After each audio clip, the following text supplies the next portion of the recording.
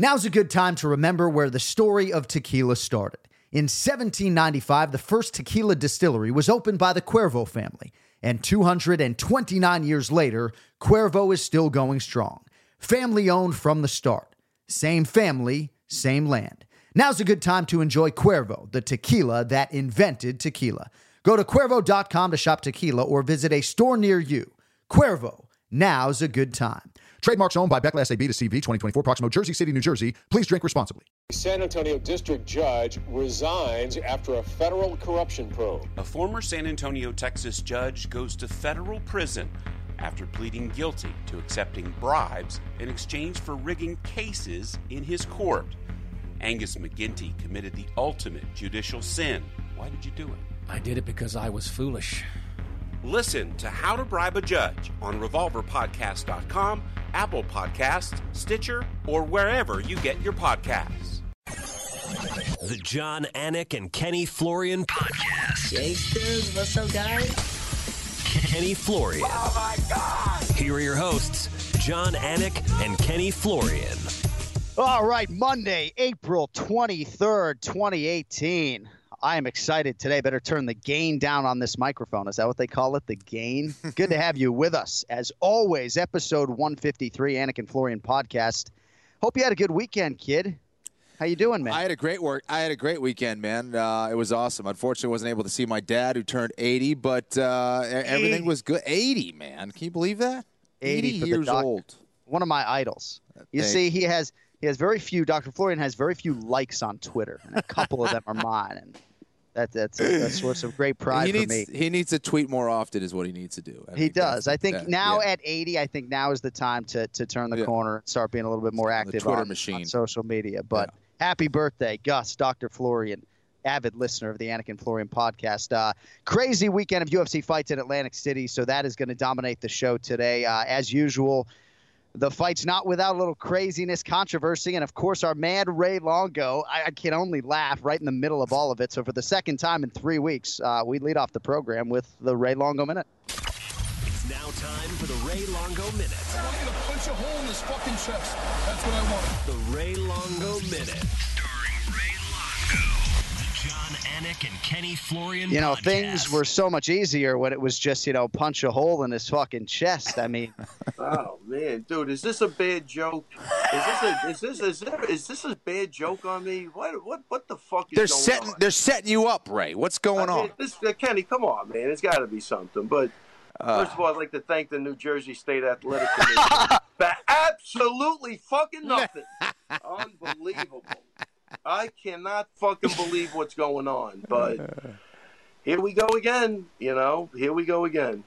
Well, obviously, you have a case, and you and I have talked about this off the air. And when I say a case, I don't mean for any appeal, because I think, as you put it, you're sort of dealing with a dictatorship here. But I just want to set up the facts just in case some of our listeners aren't aware. So a fight between your guy, Merab Dvalishvili, and Ricky Simone. And the fight goes the distance. The referee does not stop the fight during this fight, even though most people seem to believe that at one point Merab did lose consciousness or go out. And then after the fact, seemed like it wasn't the referee making the decision. A commissioner of some kind came in. The doctors flattened your guy out. As I watched the replay 10 times this morning, Ray, they wouldn't let him get back up. And then all of a sudden it ends up being a technical submission win for the other guy. I know they called it a TKO, but that's sort of splitting hairs. I guess the point is, I feel like in some respects your guy kind of got screwed here, and I don't think this commission did him any favors, and I'm not saying that because you're my friend. No, it's you're unequivocally right. It's another injustice to this kid. He made a conscious decision to put his life on the line and survive that choke. I mean, what he told me, let me just go through the string of events. He said when he got taken down, he got a stinger. So he couldn't really feel his left arm. There was like a pinched nerve. So he wanted to move his legs to let everybody know he was all right, which really is naturally like a skeletal pump. You do that to get the blood going back up to your head. So I think it's a two-way street there. He's moving. He's conscious it's a short time. He remembers, the bout, Liam Kerrigan stops the bout like he should do, and that's it. It goes to a scorecard. You know what I mean? You could see Simon go on the tape, he's out, and then Merab responds right away, no, I'm not. But he told me He was in that choke. He felt the pinched nerve. He didn't want to get up right away. He wanted to take a break because if he got up, he felt he would have started wobbling all over the place. So he knew the fight was over when the ref separated them, and he was chilling out. And then when he heard that guy say that, he responds, and then he goes to get up. You see he's a little wobbly, but he gets to all fours. The doctors come in. They tell him to lay down. He lays down. And then, they're telling me now that the ref waved it off at that point. Like 20 seconds after the bell, which is totally retarded.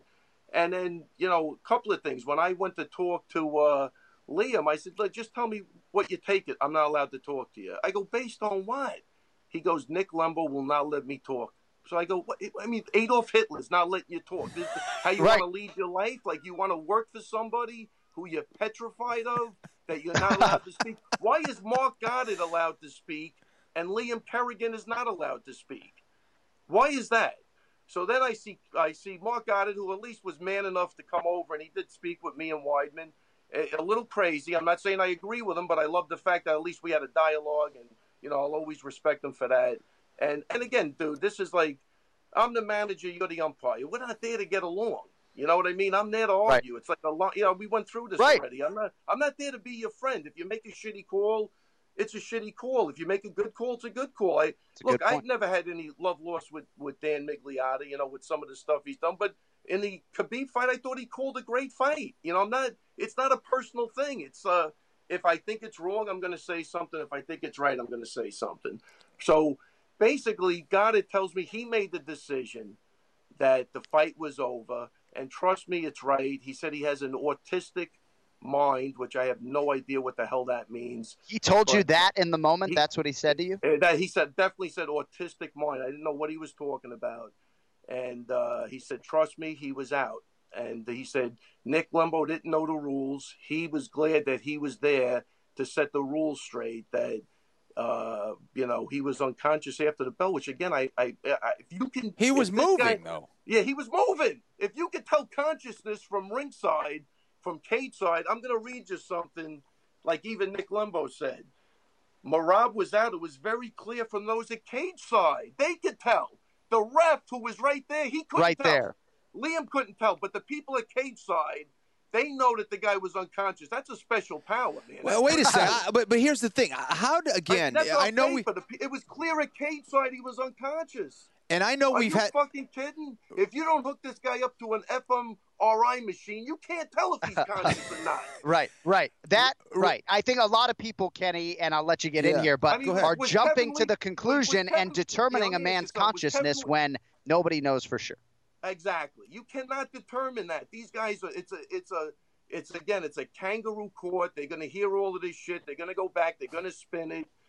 You can't call the fight off 30 seconds after the fight. I mean, Goddard told me he made that decision. He was very clear about that. It was him. Well, here's the problem with this, Ray, is that let's say I'm fighting John. John knocks me out briefly for about a second in the second round. Right? I get to the third. We go home. I end up, the fight ends. And then someone at some point from outside the cage says, hey, in the second round, Kenny was actually out during the. Where do you stop this? Where do you stop it? It's right. Was Kevin Lee conscious when he was doing the funky chicken in front of 10,000 people? Right. Did he want to move his legs like that? He was doing dance fever on purpose? Right. It's setting a weird precedent. And I know we've had people come in.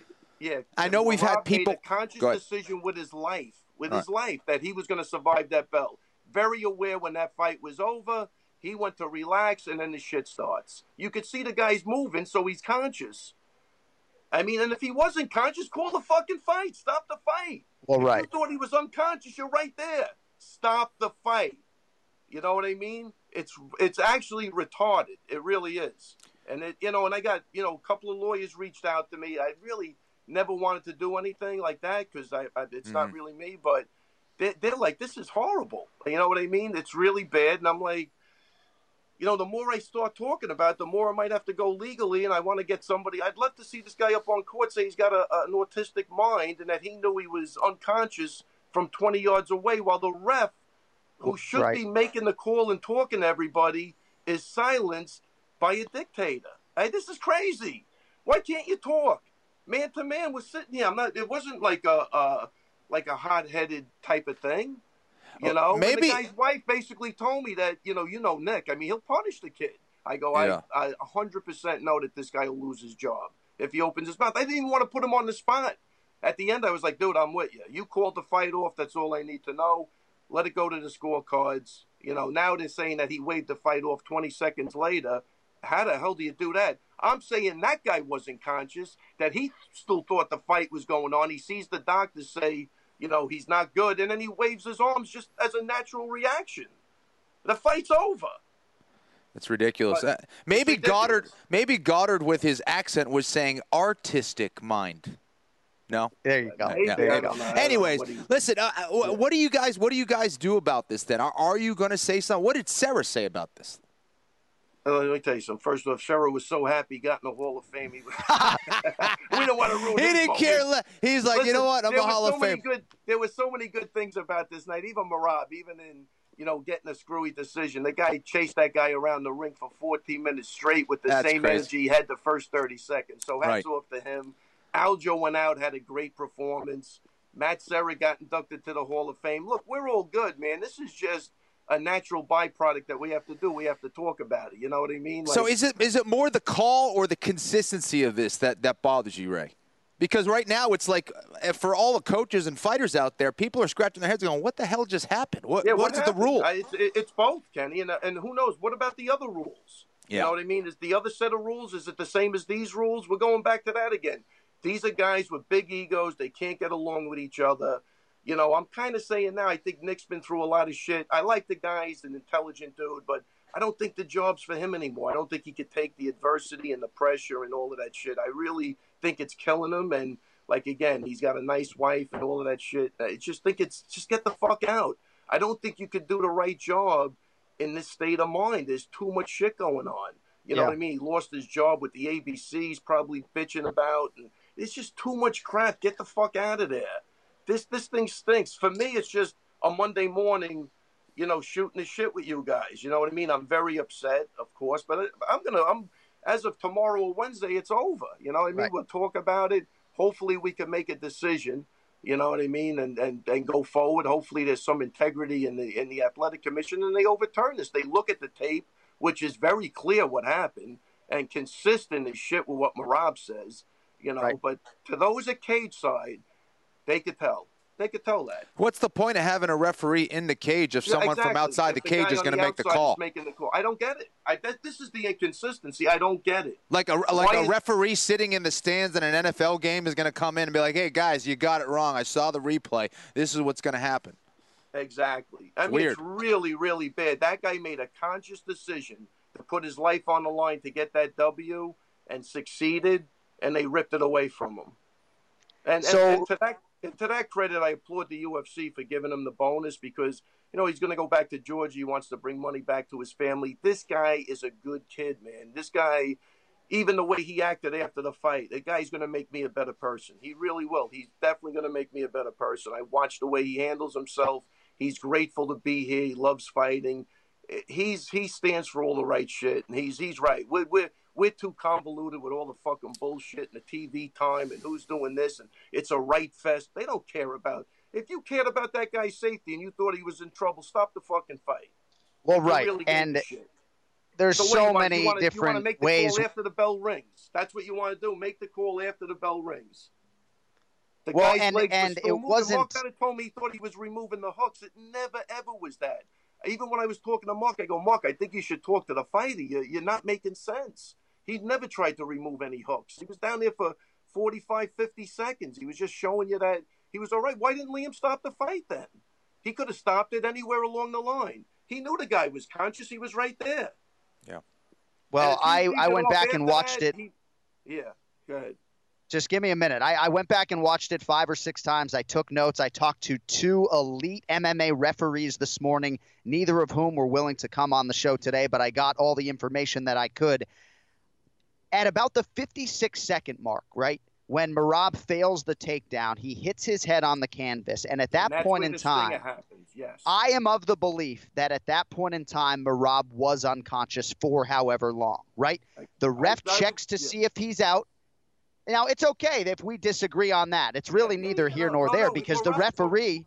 Yeah, Marab's actually saying that. He hurt his head. That's where he got the stinger. He said, as soon as exactly. he went down. Yeah, I'm with So him. the ref checks to see if he's out. He makes no ruling at the time.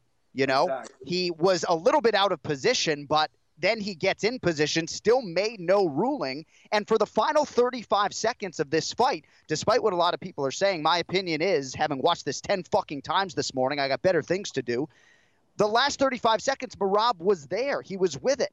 He was kicking his legs because that, in my opinion, was the only way for him to alert the referee that he was still there instead of having to keep giving a thumbs up when he could use his hands to actually fight hands, you know? So I'm more on your side having watched this a bunch. But the final thing I just want to say, and then Kenny, feel free to fire away, is they didn't call this 10 seconds after the fight. I found no video evidence of the referee waving his arms. So maybe on Fight Pass there's an overhead camera that has the referee waving his arms. But even if he does, it's 30 seconds after the fact. The referee was strong-armed by someone, Goddard or Lembo or whomever else. The doctors are laying him back down when he's trying to get up.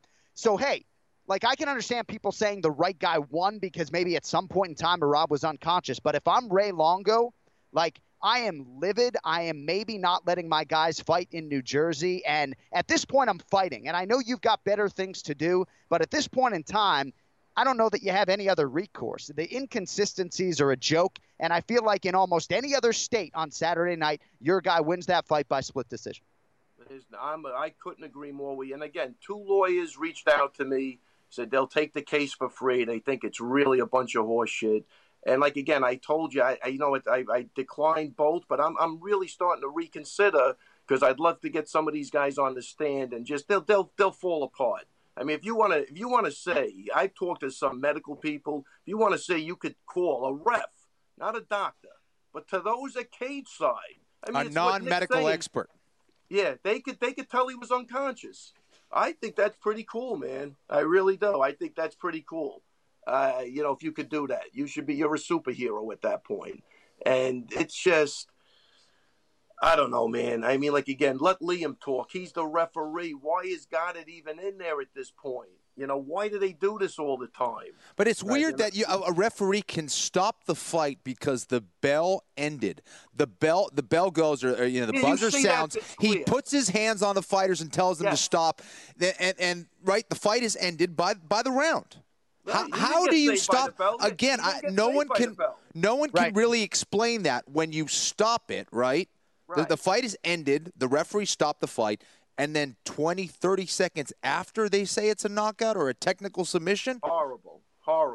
And both fighters are moving? I don't understand how that is possible still. And I've heard, guys like Big John McCarthy was on Twitter kind of explaining the situation. It still doesn't make logical sense, though.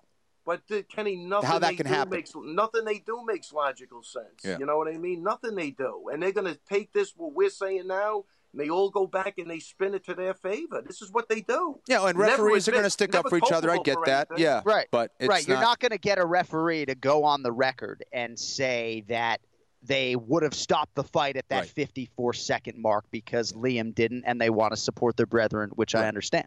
Right. Exactly. I have a million questions. Why is the guy not allowed to talk? Well, I mean, I don't disagree with you there. I know some of the referees are going to make some appearances later today. But again, I talked to 2 high-profile referees who respectfully declined to come on the air. I have so many questions for Kenny on this because he's been in the octagon. Ray, Aljo's actually going to join us here in about 10 minutes. So we're certainly going to give Aljo his due. So don't worry about that.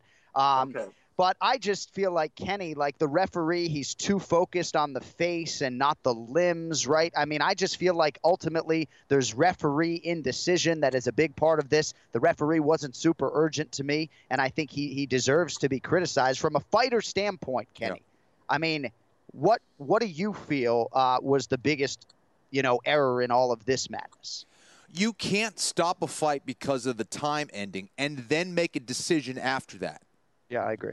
You just can't do it. You can't do it. Otherwise, we're gonna go and do that. You know what? At 1 minute and 33 seconds of the third round, I thought you were knocked out. Someone from outside the cage came in and told me that you were knocked out. So you know what? Sorry, dude, you lost the fight. And again, you can't be saved by the bell. Is an old boxing thing. If you get knocked down and there's 5 seconds to go, and you got to survive the 10 count. You can't. That makes sense. Right. You can't get saved by the bell. He didn't get saved by the bell. Exactly. He purposely made a decision to wait for the guy to separate him and then take a break. Period. Correct. There's no argument. The guy's getting choked for 50 seconds. Get the doctors in there. Make sure he's all right. He survived. End of story. Yeah. He was conscious at the end of the fight. I'm saying if Liam waved it off 30 seconds after the fight, it was involuntary. That he thought the fight was still going on, and he's just doing what he normally does. And John, there needs to be some kind of clarification, something definitive, because I don't see anything in the rules. I don't see anything in the rules that says that can happen or that can't happen. Like, make it consistent and make it known to the fighters and the coaches first and foremost. And how about the fans watching that? I go, what the hell was that? Right. What am I watching? Look, and nobody knows what's going on with these guys. And just to show you that I'm fair, and not that I don't give a shit anyway, but even like with that 2 hands down, like they went to the 1 hand down. I think it worked great that night. You see guys going to knee, but they stop because they see the hand down. So I think I'm going to applaud them on that. I think that's still a good rule with the 1 hand down. So it's not. Well, we know the rule, Ray. We actually know the rule.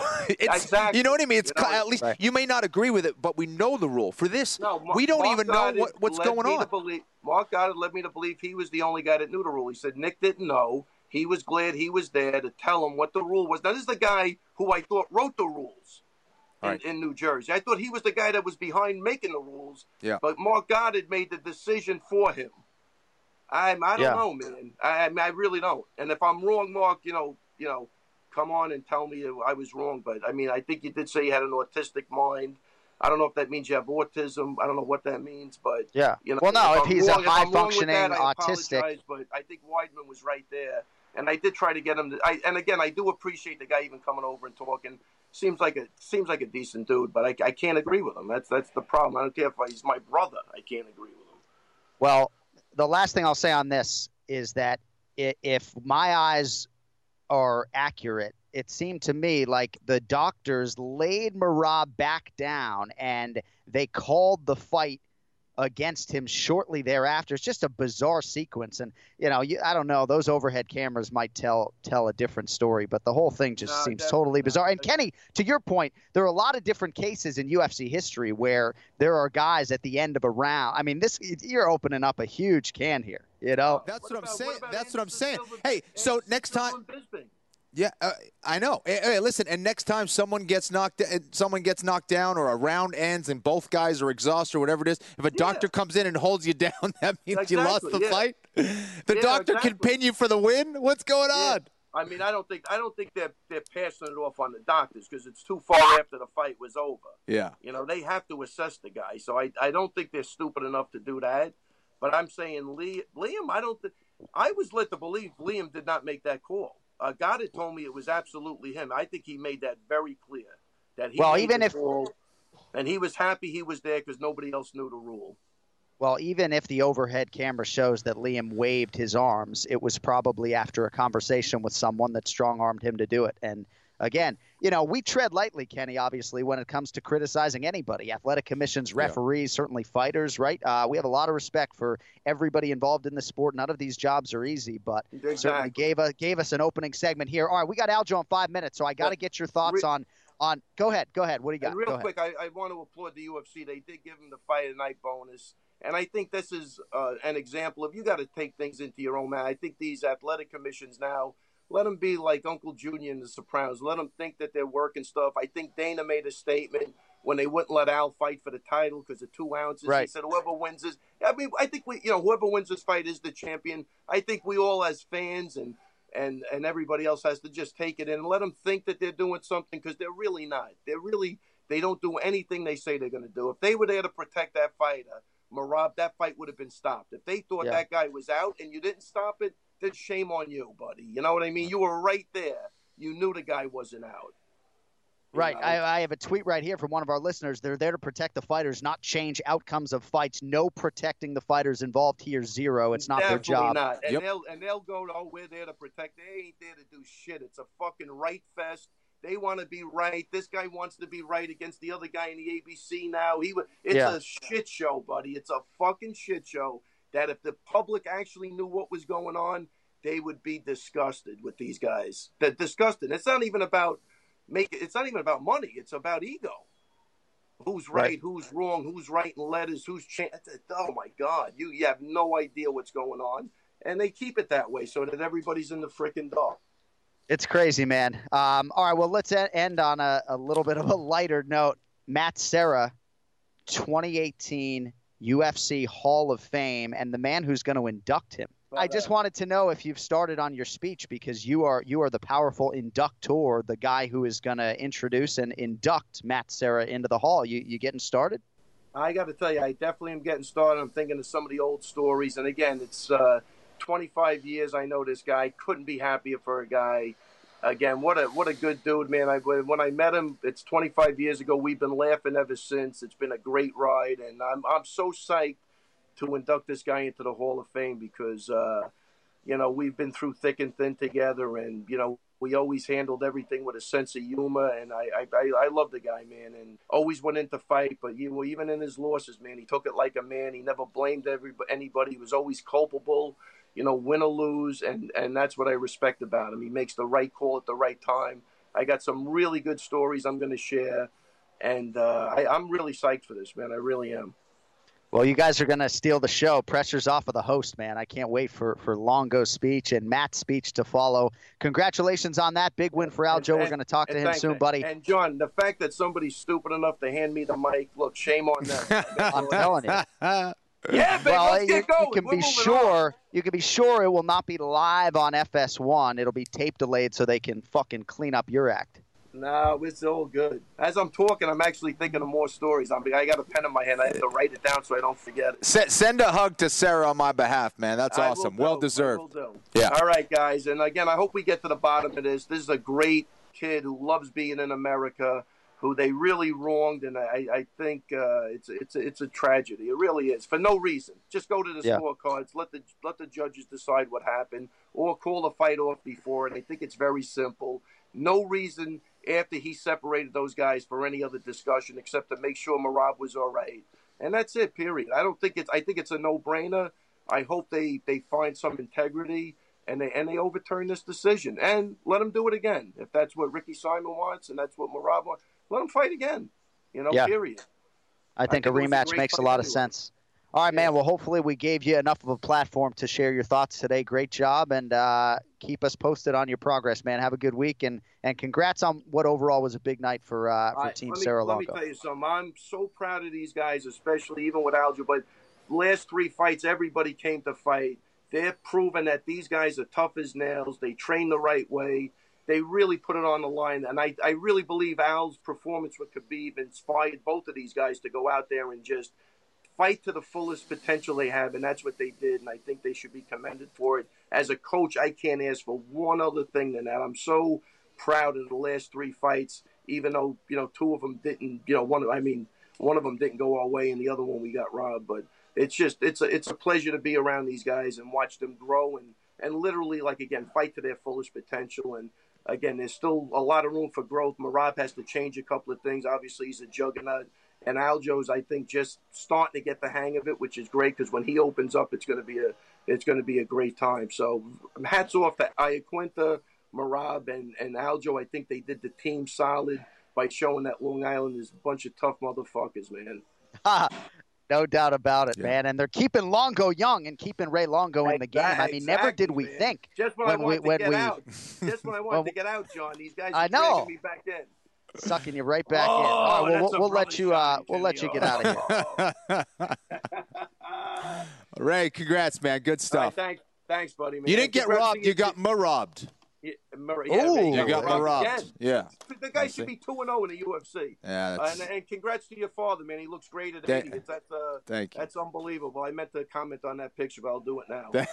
Thanks, my man. Awesome, buddy. Take care, brother. Take it easy, bye. Ray Longo minute. I mean, give Ken Flo the like on the picture of the doctor, Jeez, for God's sake. know? So Jason Smith, one of our listeners, wrote on Twitter, I'm not scandalized by the outcome, but that's because Dvalishvili was out from the takedown in his opinion, right? So I can understand that line of thinking.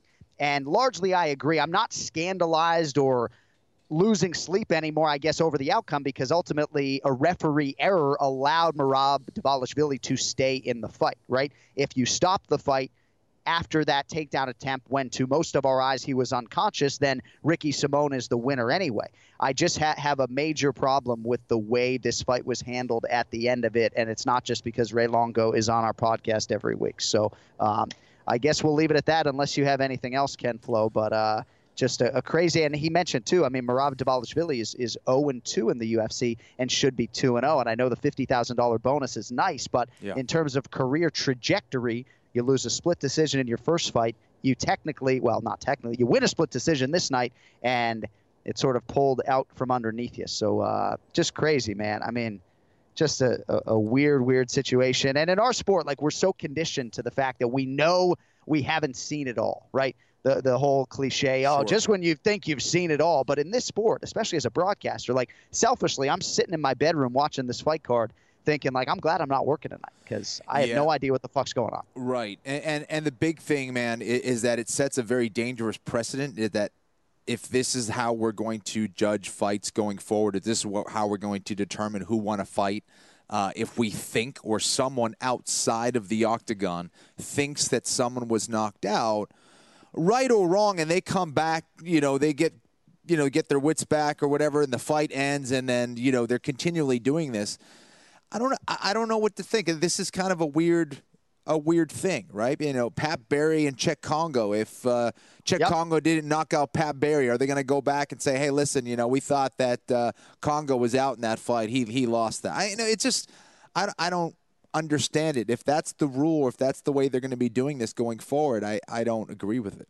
Yeah, and that's a great example, because if replay was in effect that night, then Pat Barry wins that fight, because they go back and look at the replay, and in the replay you'll see Dan Murgliato. No, maybe it was Herb Dean, I think. Right. I keep getting that referee screwed up. But the referee, but even further, Kenny, you're right, he makes contact with Pat. Like, he touched Pat, so Pat backed up. I mean, that was one of the all-time biggest robberies that I've ever seen, and Congo, of course, rallied from there to knock out Pat Barry, and we still talk to Pat Barry about that.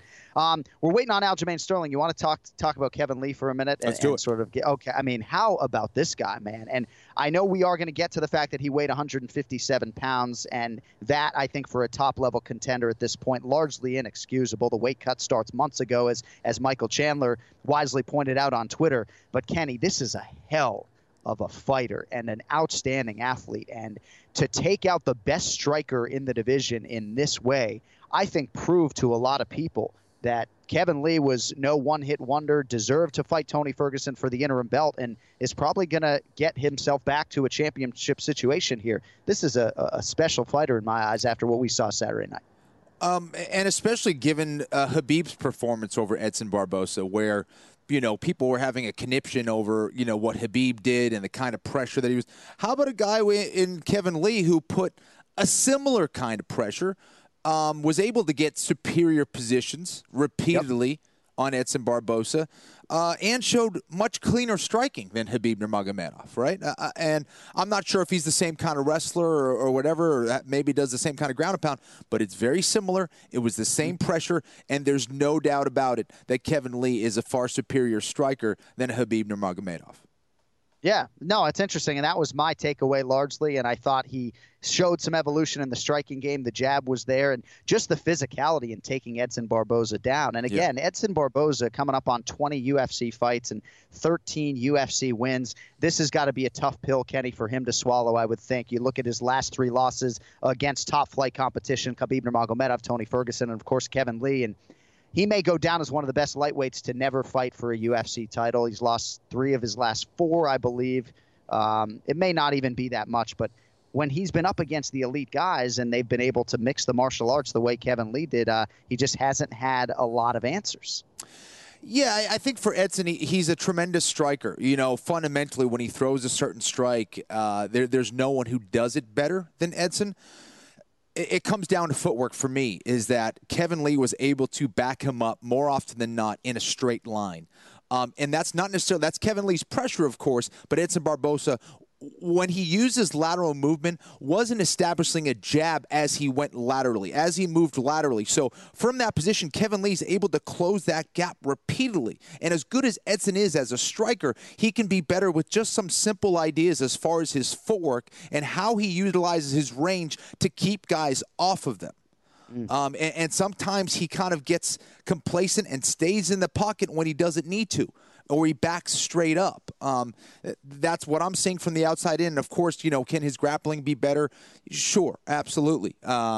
But a lot of times he was tying himself into the game with Kevin Lee. And, of course, I'm sure I don't know if you want to talk about it later. I don't know if Aljo's waiting for us. But when he had Kevin hurt, when you're losing a fight, you're waiting for that one chance to take a guy out and hurt him. Well, he got that chance. That wheel kick was just phenomenal. It hit him right on the temple. It rocked Kevin Lee. What does he do? You finish him off with strikes, right? Right. No, he did not. He decided to get that front headlock. I don't know if he was looking for a darce or a guillotine, but what he did is he connected himself to Kevin Lee. The one thing that Kevin Lee wanted there was for Edson Barboza to just grab him, or for him to grab Edson Barboza. He just lost his chance. So it was unfortunate. Heat of the moment. You get excited. You're emotional. You're tired. You're not thinking clearly. Unfortunate there for Edson, but again, a credit to Kevin Lee, who really was dominant in that performance. Aside from that, getting hit from that spinning wheel kick, boy, was that special. He put on a lot of pressure, and again, reestablished himself as one of the top lightweights. All right, we'll get back to Kevin Lee and Edson Barboza in a minute, but now with us on the guest line, he is the number 8 ranked bantamweight in the world. Likely moving up after a big win over the weekend as he bounces Brett Johns from the ranks of the unbeaten. The Funkmaster Aljamain Sterling is with us. He is looking good. What's up, my man? Congrats on a big W. How you feeling? Feeling good, feeling great. I'm feeling funky. Well, dude, I'm happy for you, man. I got to think those Aljo chants at Boardwalk Hall was a pretty special feeling for you Saturday night. Yeah, I did actually hear that while I was in the octagon. It was pretty cool. We had a pretty big crowd coming out to support the Team Funk Bandits. We were in full force. So I got to think these are some of the best of times as a fighter, right? The week after fight week, after a big win. I mean, it doesn't look like you're training today. Like, what does this week hold for you after a long training camp and a big win? Well, there's a couple of happy hour spots I've been meaning to get to for a very long time now. Just the usual. I'm still looking at new endeavors. I'm actually just finished my real estate course. I'm waiting to see what my test scores were for my FDNY exam to see if I got into the academy or not, and kind of just looking onwards and upwards with life. Fighting is a means to an end. I just got to use it as a way to get me to where I want to be. And outside of that, life goes on. So it's kind of where we're at right now. I'm definitely going to be having myself a few drinks this entire week. I'm going to DR this Sunday for about 6 days with the lady. So, yeah, man, it's time to relax and unwind a little bit. Win or lose, man, you got to be able to take some time out for yourself. And this is such a grueling sport. People think we have the best lifestyle, but the training that goes into this, that comes with it, the highs and lows, man, it's you have to have balance in it, because it can be one that can really drain you and take the fun out of the sport. No, and I hear that, and you seem to be in the shape of your life. You didn't need that stool between rounds. But as for this fight, I mean, Brett Johns came in 15-0. He's talented. He's physical. You dominated the fight. I went back and watched it this morning. He did not get a lot of things done in this fight. Was this the type of fight that you expected? I didn't know what to expect. I know Brett Johns was a tough dude, super tough on top if he gets you down. I know he had a couple of tricks in the jiu-jitsu department, so I didn't want to give him too many opportunities to really explore those rounds and seeing where we match up. The one time he did shoot in and he got to my legs, got in on a deep shot, and I stuffed the position in the back of my head. I already knew. I'm like, yo, Chris, why don't you close the door, Weidman?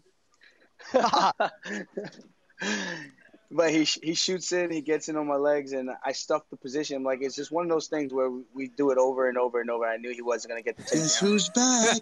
Guess who's back? Oh, Jesus. Here's Johnny. He's always stealing the limelight. Oh, man. One after the next. Get Longo out of here.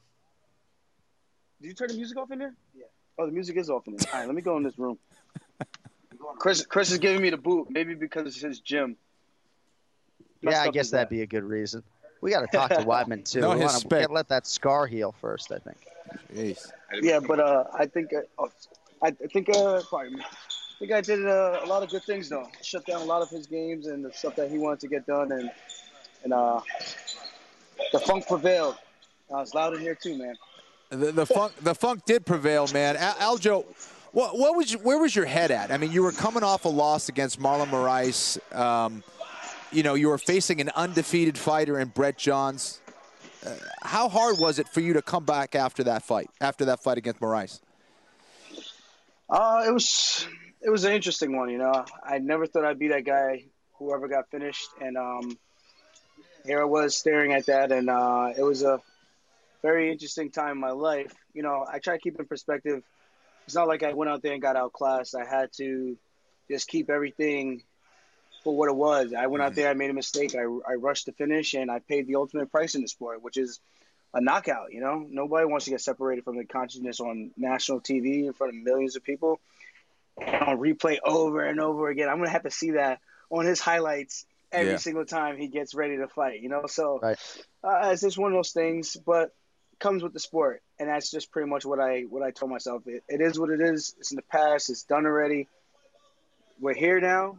What do we do to get past this, and what do we do to move forward, and how do we make sure that never happens again?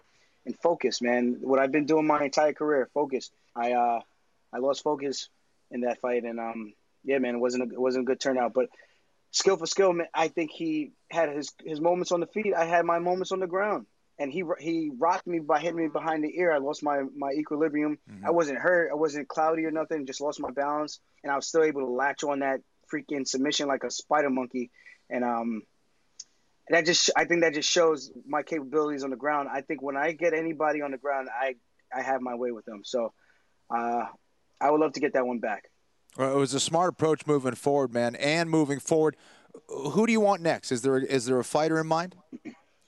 Oh yeah, of course there's a fighter in mind. I want Dominic Cruz. Oh. And people say it doesn't make a lot of sense. He should fight John Dodson. One, who gives a Can I curse on this thing? Because who gives a fuck about John Dodson? Like, he doesn't fight. The guy, you chase him around for 3 rounds, and he gets split decisions every single time.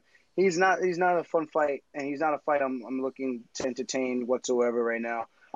If that's the only option on the table, will I take it? Yeah, but I think there's more fun, entertaining fights. I'd rather take a fight outside the top 10 to be completely honest and take that fight. Because I'm not sitting there to try to play the patient game with the guy for 15 minutes. There's nothing's going to happen because I'm not going to rush into his game plan, and he's not going to rush into mine. So what are we doing here? We're just going to stand there and look at each other for 15 minutes? Nah, I'd rather pass. But Dominic Cruz, he doesn't have a fight. Everybody else in the top 5 is booked up. I want to fight all the best guys in this division. It's not a knock on Cruz. I think he's going to look at this fight as, oh, well, he can't knock me out. Oh, well, I don't think he's going to submit me, so maybe I should take this fight. I can take my chances, win, and solidify my name as a top contender and get the next title shot. So I think that's probably what's going to go through his head. He thinks he's going to leapfrog everybody. I think he takes his fight, he's going to be in for a rude awakening. Aljamain Sterling with us on the Anik and Florian podcast. And I think the fight with Dominic Cruz does make sense. I don't know if he would be interested, but otherwise you might be waiting a little bit. I mean, how do you look at the timeline for the rest of 2018? There are obviously a lot of elite bantamweights competing on July 7th, so maybe that card would make sense so you could step into a big fight if a Sun Sao is there needing an opponent, or Cody or TJ. You also have Marlon Moraes and Jimmy Rivera June 1st, but I wouldn't think that would be realistic for you to try to step in for one of those guys if they got hurt. I mean, how long are you willing to sit around waiting for someone like Dominic Cruz? Honestly, I'm just gonna fight. I want to stay busy. I want to keep honing my skills. People may think that's not the smart idea, but at this point in my career, I only have so many years left in this, and if I'm gonna make a run, I'm gonna make a run. And the main reason why I think the majority of us do it is to make money. The belt comes with the money. So at the end of the day, if I can make some money, keep getting better, and make those little growth changes, I think by the time that title shot does come around, I'll be more than ready to step up to the task and make sure my first shot will be the shot that I claim the gold. You've made so many great strides, and a great tweet from Brian Caraway, your former opponent this weekend, talking about your patience and poise. Last thing from me, man, you seem to be so inspired, I think more inspired than anyone, by what Al Iaquinta was able to do in defeat against Khabib Nurmagomedov. And then you fought so soon thereafter. I mean, you just went in there so confident this weekend. I'm curious how much that result and going through that experience as a corner man motivated you and helped you going in there against Brett. It was a huge motivating factor. You know, I live with Al. I train with Al. I know the things he does in and outside of the gym. He knows the things I do in and outside of the gym. Right. You know, so we both know that we don't just kind of just talk about it while the mic is in front of us and then go out and do different things behind when nobody's watching. One of my quotes are, the difference is what I do when nobody is watching. And I truly do believe in that, because those are things that really make up a champion. Not when you're in the training room and coach is looking at you, outside of the training room and coach isn't looking at you, looking after you. I think those are the big key things that define who you are. And coming off of that, you know, even though he lost, I think he put on a stellar performance on short notice, 1 day's notice. He gave Khabib all he could handle. Completely different style. I know it's a different style for Khabib as well, but Khabib does what Khabib does to everybody. So there's no real change of game plan for him. But for Al, it was a complete 360 of a game plan change. You know, we went from not wrestling in terms of defensively to having to stuff, you know, takedowns and address the takedowns. And if we had a little bit more time to prepare for some of those things, maybe if it happened earlier in the week, I think we could have made a couple more adjustments that could have possibly changed the first 2 rounds. And if you take away those 2 takedowns in the first 2 rounds, that's a completely different fight. Right. I think in that 5th round, when Al ate all those jabs, that's where most of the damage come from. It didn't come from the ground and pound. You take away those jabs, he said he was a little tired. He said he just couldn't find like that second gear to hit because he was training for a 3-round fight. So you give him more time. And he's, you know, Al's kind of notorious for blocking punches, jabs with his head and just headbutting the fist and letting you know, like, come on, motherfucker, yeah. I'm here. Right. You know, I'm this New York badass, and you know, you're in here with me. And I think people feel something when they're in here, when they're in there fighting Al. There's no quitting that guy, and he brings you a crazy pace, and he's just looking to put that right hand on your chin. It's like a homing missile in that right hand. No doubt. But yeah, it was cool to be in the corner, experience that walkout. I've never seen anything like that. I've never been a part of something like that. So that was huge for me. And knowing what he was able to do, I was like, man, I'm right there. I'm right there. Al's right there. We're all right there.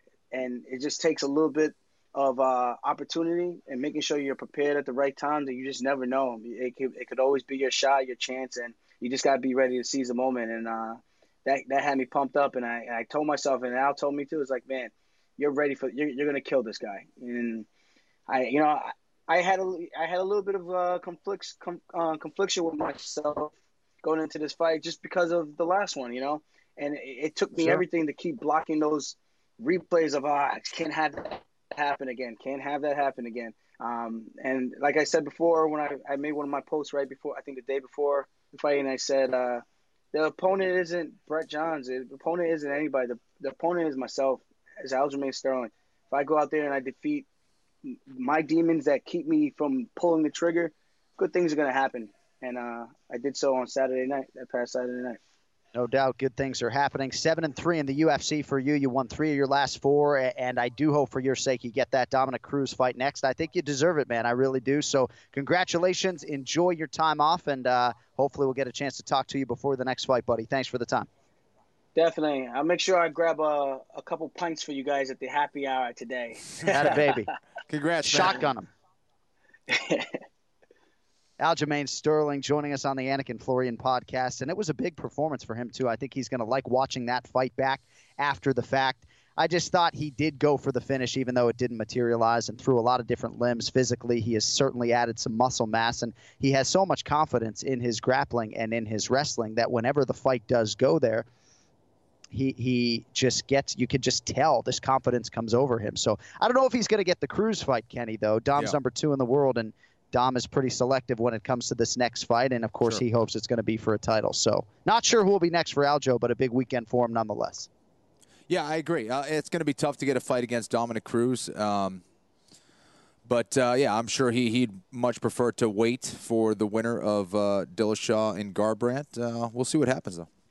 It is tricky because you have June 1st, Marlon Moraes versus Jimmy Rivera. And Aljo would absolutely love to get that Moraes fight back. Mm-hmm. But prevailing wisdom is both of those guys are going to, be healthy enough and make weight and fight. Yeah.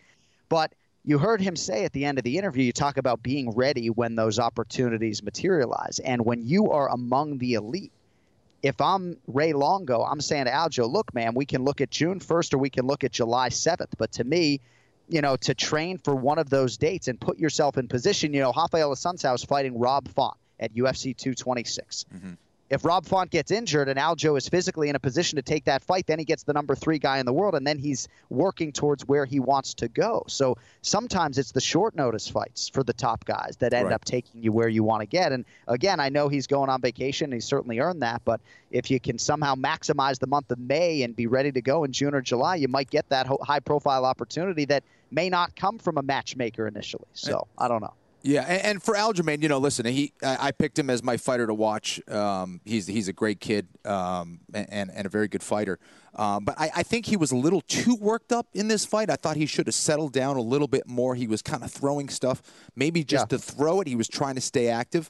And I think once he finds that middle ground of being too relaxed or maybe being too hyped up, finding that middle ground of being sharp and ready, but not jittery and just throwing stuff. He needs to set stuff up a little bit better.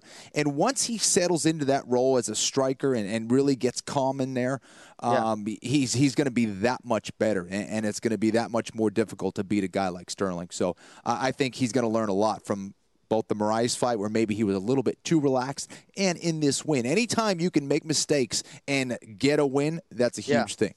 No, and you make a lot of good points as usual, and it brings me back to the fight and the fact that Aljo didn't sit on the stool. And I know he's done that at times throughout his career, but in terms of settling down, right, and controlling the breathing in between rounds, right, that's a wild corner that we all love with Matt Serra and Ray Longo, but maybe in the middle of rounds, settling him back in a little bit would solve some of those issues. But good point nonetheless. Back to Kevin Lee for a second. So you know how I feel about this fighter and this performance, but you also know how I feel about missing weight, especially for the guys at the elite levels. And we were in Oklahoma City, and Kevin Lee nearly missed weight for that main event against Michael Chiesa. That was June of last year. So he has sort of been close to missing weight in the past. I know he hadn't before. And I don't think there's a stain on this win necessarily. But on the heels of what Dustin Poirier did a week prior against Justin Gaethje, I think that this win would resonate even more had Kevin Lee not made championship weight, but just made 156 pounds. That being said, I don't think it's going to work against him. This is going to be a lightweight win and not a catchweight win. And Kevin Lee's moving forward in this division, like it or not. And we heard about the struggles, obviously, in the Tony Ferguson fight. He did have a staph infection and had a lot of things in his personal life that was going on. So he had to deal with a lot of adversity in that one. So, if there was a time to not make weight, we could understand that or whatever. But in this fight, I think you kind of have to be embarrassed a little bit and kind of called out to go, wait a sec, what am I doing here? Am I really doing everything possible with my nutrition, with my training to make weight and make championship weight? Because that is something I'm sure that the UFC considers when they're booking these fights. Can this guy make weight? Are we going to make a mistake in booking this guy for this big main event, for this big championship fight, and we can't rely on this guy to make 155 pounds or less? So, for him, he has to stare that in the face and go, okay, am I being the best professional that I can be? Because, as Chandler said, the weight cut doesn't start the week of the fight. It happens before that. What are you doing, in the off season to make sure your weight isn't out of control? And I think for Dustin Poirier, right, like the calendar did not work in Poirier's favor here, right? Because instead of maybe the UFC having a week off after the Gaethje win, they have a big card in Atlantic City, and Kevin Lee has a show-stopping performance and finishes Edson Barboza, right?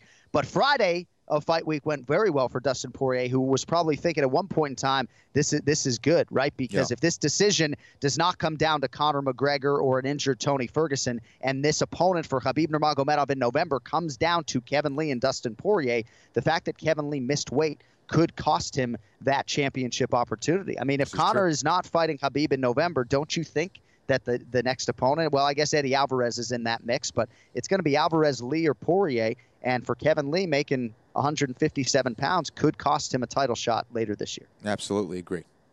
All right, so that's it on the main event. As far as the co-main event is concerned, I think we're all happy to see Frankie Edgar go back to New Jersey for the first time since 2007 and get a win so soon after the first knockout loss of his career against Brian Ortega. And we know Frankie personally, so to see him walk out after the win with his two boys was just a very special thing. The man has spent more than, or just under 7 hours, I guess, inside that octagon. For me, I mean, it was a clean performance for Frankie. It was dominant enough to get 30 to 27s across the board. But, you know, I didn't love this rematch on paper, and I didn't love the fight.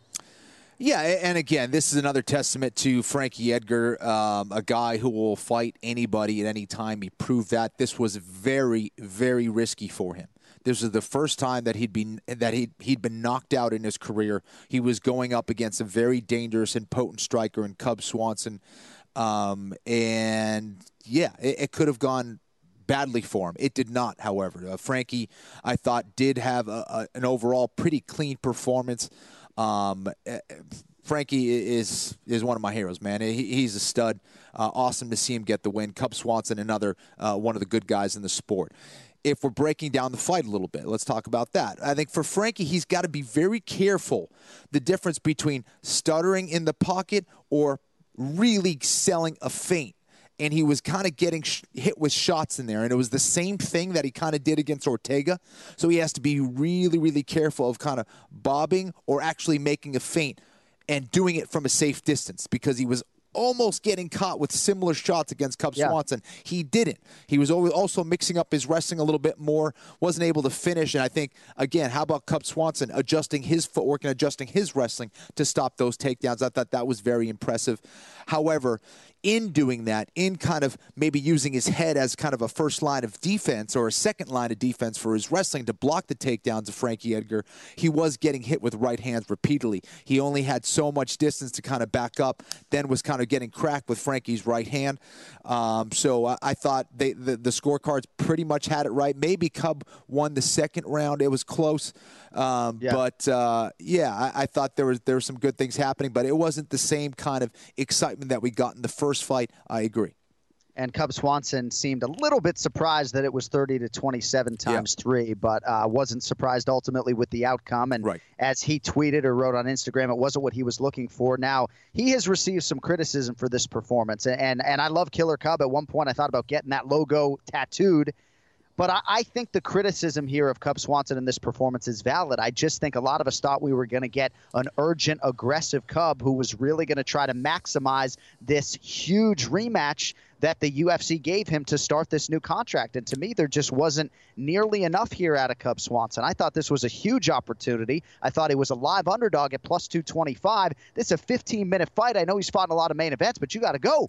I agree. Listen, I think there's some things he could have done better, no doubt about it. I guess from Cub's perspective, this is what I would say to kind of defend him a little bit, is he understood that if he moved forward and if he was aggressive like he was in that first fight, he was going to get taken down easily. You know, that's the thing. With Frankie and his reactive takedowns, you can't just charge forward. You just can't. You're going to get taken down. Cub isn't a D1 wrestler like Frankie is, so he had to be a little bit more cautious. What could he have done to adjust a little bit? Be a better counter puncher. And there's just not a whole lot of guys in the UFC, period, that really know how to counter punch at a high level. And Bruce Lee used to say that that's the highest level of striking. Conor McGregor's one of those guys. Conor McGregor's one of those guys who can counterpunch with the best of them. Why is that so devastating? First of all, you're hitting someone off of their offense, so they don't see it coming. And again, you get those collision-type knockouts that are the most devastating. You know, so Cub just didn't have that in his repertoire. He doesn't have that in his repertoire at a high level quite yet. He was moving better. He was able to stop the takedowns and move backwards, but in that process wasn't able to let his hands go. And this is kind of his development as a striker. He showed improvements, and he's got a little bit to go, man. Cub is an excellent fighter. He will learn from this, and I'm sure he'll be back better from this. And it's easy for me to sit here, of course, as a non-fighter, right, and give my opinion that you probably hear half the time and you're just rolling your eyes, even though you're polite about it. But yeah, I mean, it's easier said than done, especially at the elite levels, right? And even Aljamain Sterling being very honest in talking about a matchup with John Dodson, right? And he'll say that same thing to Sean Shelby, right, if they try to put that fight together. And sometimes in a stylistic matchup like that, what you do get is a little bit of a staring contest. Well, You're not wrong. No, you're not wrong at all. And I think, it comes down to looking at your game and seeing what skills you can bring to the table. And sometimes you can and sometimes you can't based on what you have or based on what you're trying to do. And I totally get it. I'm criticizing every fighter out there, whether they win or lose. I'm just trying to look at ways that they can be better and kind of educate the fans a little bit. But I know you're not doing it to be hard on of course, and it could have been a better fight. It could have been a better fight. There's no doubt about that, man. I mean, absolutely. And I think it comes from a place as just a fan. Yeah. And obviously I have a deeper personal relationship with Frankie Edgar. But, wow, they're giving Cub Swanson this Edgar rematch. Let's see if he can maximize it. So I get excited as a fan for that opportunity. Yes. And then before you blink, 15 minutes are over and you just sort of feel a little bit shortchanged. Right. But a lot of that, of course, has to do with Edgar and the threat of the takedown and everything else. All right, want to shout out a couple other winners here, Kenny. I know you saw most of this fight card. David Branch may be underappreciated no more after a massive knockout against Thiago Maheta Santos. Dan Hooker, I think all of a sudden very relevant here at 155 pounds, knocks out Jim Miller with a knee. There's a whole conversation there on Jim Miller now, 29 fights in. Perhaps his days against the elite are over. Also a big win for Ryan LaFleur against Alex Garcia. Seer Bahadurzada with a beautiful body shot to spell the beginning of the end for Luan Chagas. Really a nice fight card in Atlantic City, Kenny. Of those guys, Branch, Hooker, Bahadurzada, who do you like? I mean, they're tough to pick, all with excellent performances and excellent knockouts. I want to talk about Branch, a guy that I've trained with, one of the good guys in the sport. He was facing a very big and dangerous Santos. Santos looked a little too jittery. He was throwing a lot. He was trying to knock out Branch with one shot at a time. Branch was staying composed and patient. He was waiting. You're like, I don't know if this is going to go well for Branch here. Santos is spazzing. He's just looking for that one-punch knockout. But Branch stayed calm and composed, and it was his one shot that did the deal on Santos. Tremendous knockout there. Hooker's a guy you got to watch out for, man. The Hangman, again, he first came on our radar probably when he beat Hatsu Hioki back in the day when we called that fight. Right. I think he's really putting his striking together. I think he was always calm and composed, and he kind of had that quality of really not being fazed by too much and not being intimidated by the competition. But now I think from training consistently with guys like Israel Adesanya and kind of finding what works for his game, he's going to be someone to watch, man. He's kind of a dark horse in that division that don't be surprised if you see him fight for a belt in the future, man. I think the potential is high for someone like the Hangman. And obviously he used to ply his trade as a featherweight, and now not unlike Al Iaquinta fighting in a more natural weight class at 155 pounds. I say Al because these guys, Iaquinta and Gaethje, they're not cutting a lot of weight against somebody like Kevin Lee, who obviously looks massive in there. I texted our producer, Zach Candy. I mean, Kevin Lee looked massive when he took that octagon on Saturday night. And maybe that's because he didn't, I don't know why. He looked massive. We'll just put it there. But, yeah, I agree with you on Dan Hooker. Now, he did call out Paul Felder after the fact, and Felder, despite the fact that Hooker is not ranked, seemed receptive to it. Maybe that fight makes some sense. I thought Felder did have his eye on guys ranked above him, but at least in that moment, Paul didn't seem surprised and seemed willing, at least if it would be a main event. I thought that'd be a great fight. Two excellent strikers. And again, it's a testament to the confidence of Dan the Hangman Hooker right now that he's calling out Felder, who's highly regarded. It's a dangerous fight for him. I would love to see it. I think it makes sense. And he certainly made some headlines. He did it respectfully, but you call out the guy with the microphone. Say it makes to his a lot face. Of sense. Not many fighters are going to say that to your face. Yeah. That was cool.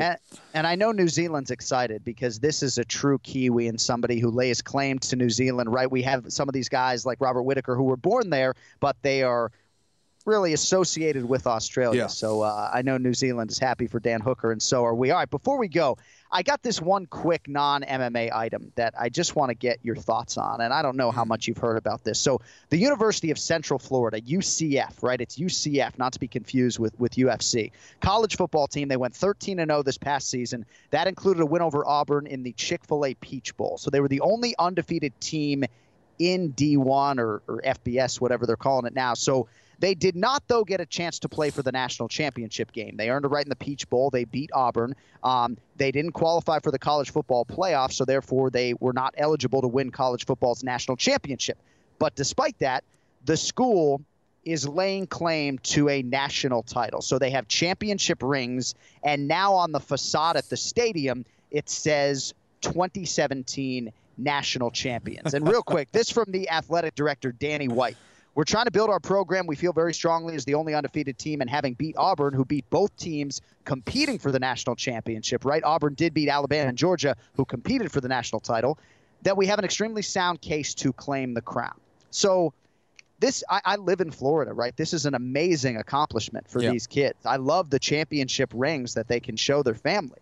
Where you lose me is the 2017 national champions on the facade. Yeah. I mean, you come in there as a visiting player next year, right? There's your source of trash talk. It's like, you guys got the fucking national champions up on the facade. You didn't even play in the national title game, you know? Yeah. I like the rings, but I think this is just a little bit of a stretch, bordering on embarrassing if that's not too harsh. Oh, it's kind of weird in that, again, you know, we're kind of in this time and age where we're creating our own truths, you know? It's a strange thing. Listen, put undefeated, you know, 2017 or 2018, whatever it is, and to have that on the stadium. But to say you're the national champs and to get rings that say national champs, what about undefeated rings? That's fine, but you weren't in the title game at the end of the day, right? I mean, yeah. I mean, like, are there local broadcasters going to say like they're defending a national title? I mean, you know, there's no official acknowledgement, obviously, by the NCAA. And why didn't the school? I'm sure there's more to it. I'm a little bit ignorant as far as creating the schedule for, you know, those games. But so are they going to create a tougher schedule now so they can? Because I would assume that's why they weren't in the playoffs. They were undefeated, but they weren't playing, you know, the SEC teams, right? Yep. Look at the soccer guy just totally locked in to what the RPI and everything else. No, exactly right. You strength of schedule and so are they going to do that moving forward now? Well, so the schedule is already done. You know, a lot of the big games, right? Like Notre Dame has games on their schedule in the year 2029. Okay. Yeah. So it's already been established. Alabama, I believe, right? So but obviously that is a huge motivation, and for the incoming coach, obviously, I mean, their head coach Scott Frost took a 7-year, $35 million deal with Nebraska prior to even coaching in the Peach Bowl. He did coach that game and finished off the season with this undefeated team. But that coach was already moving on to Nebraska, and the new coach, I got his name somewhere, Josh Heupel, former quarterback, is now the new head coach. But I don't know. I just found it interesting. I was all for the championship rings, and then when I saw the 2017 national champions on the facade, I had to bring it up because I can't even believe that they put that up there. But that's good. I tell everybody I'm a world champion UFC fighter, so that's good. That's fine. That's good. Yeah. Hey, close enough. And you can tell, too, how he thought he was going to fight Frankie Edgar, because you just know exactly how you would prepare to beat that guy.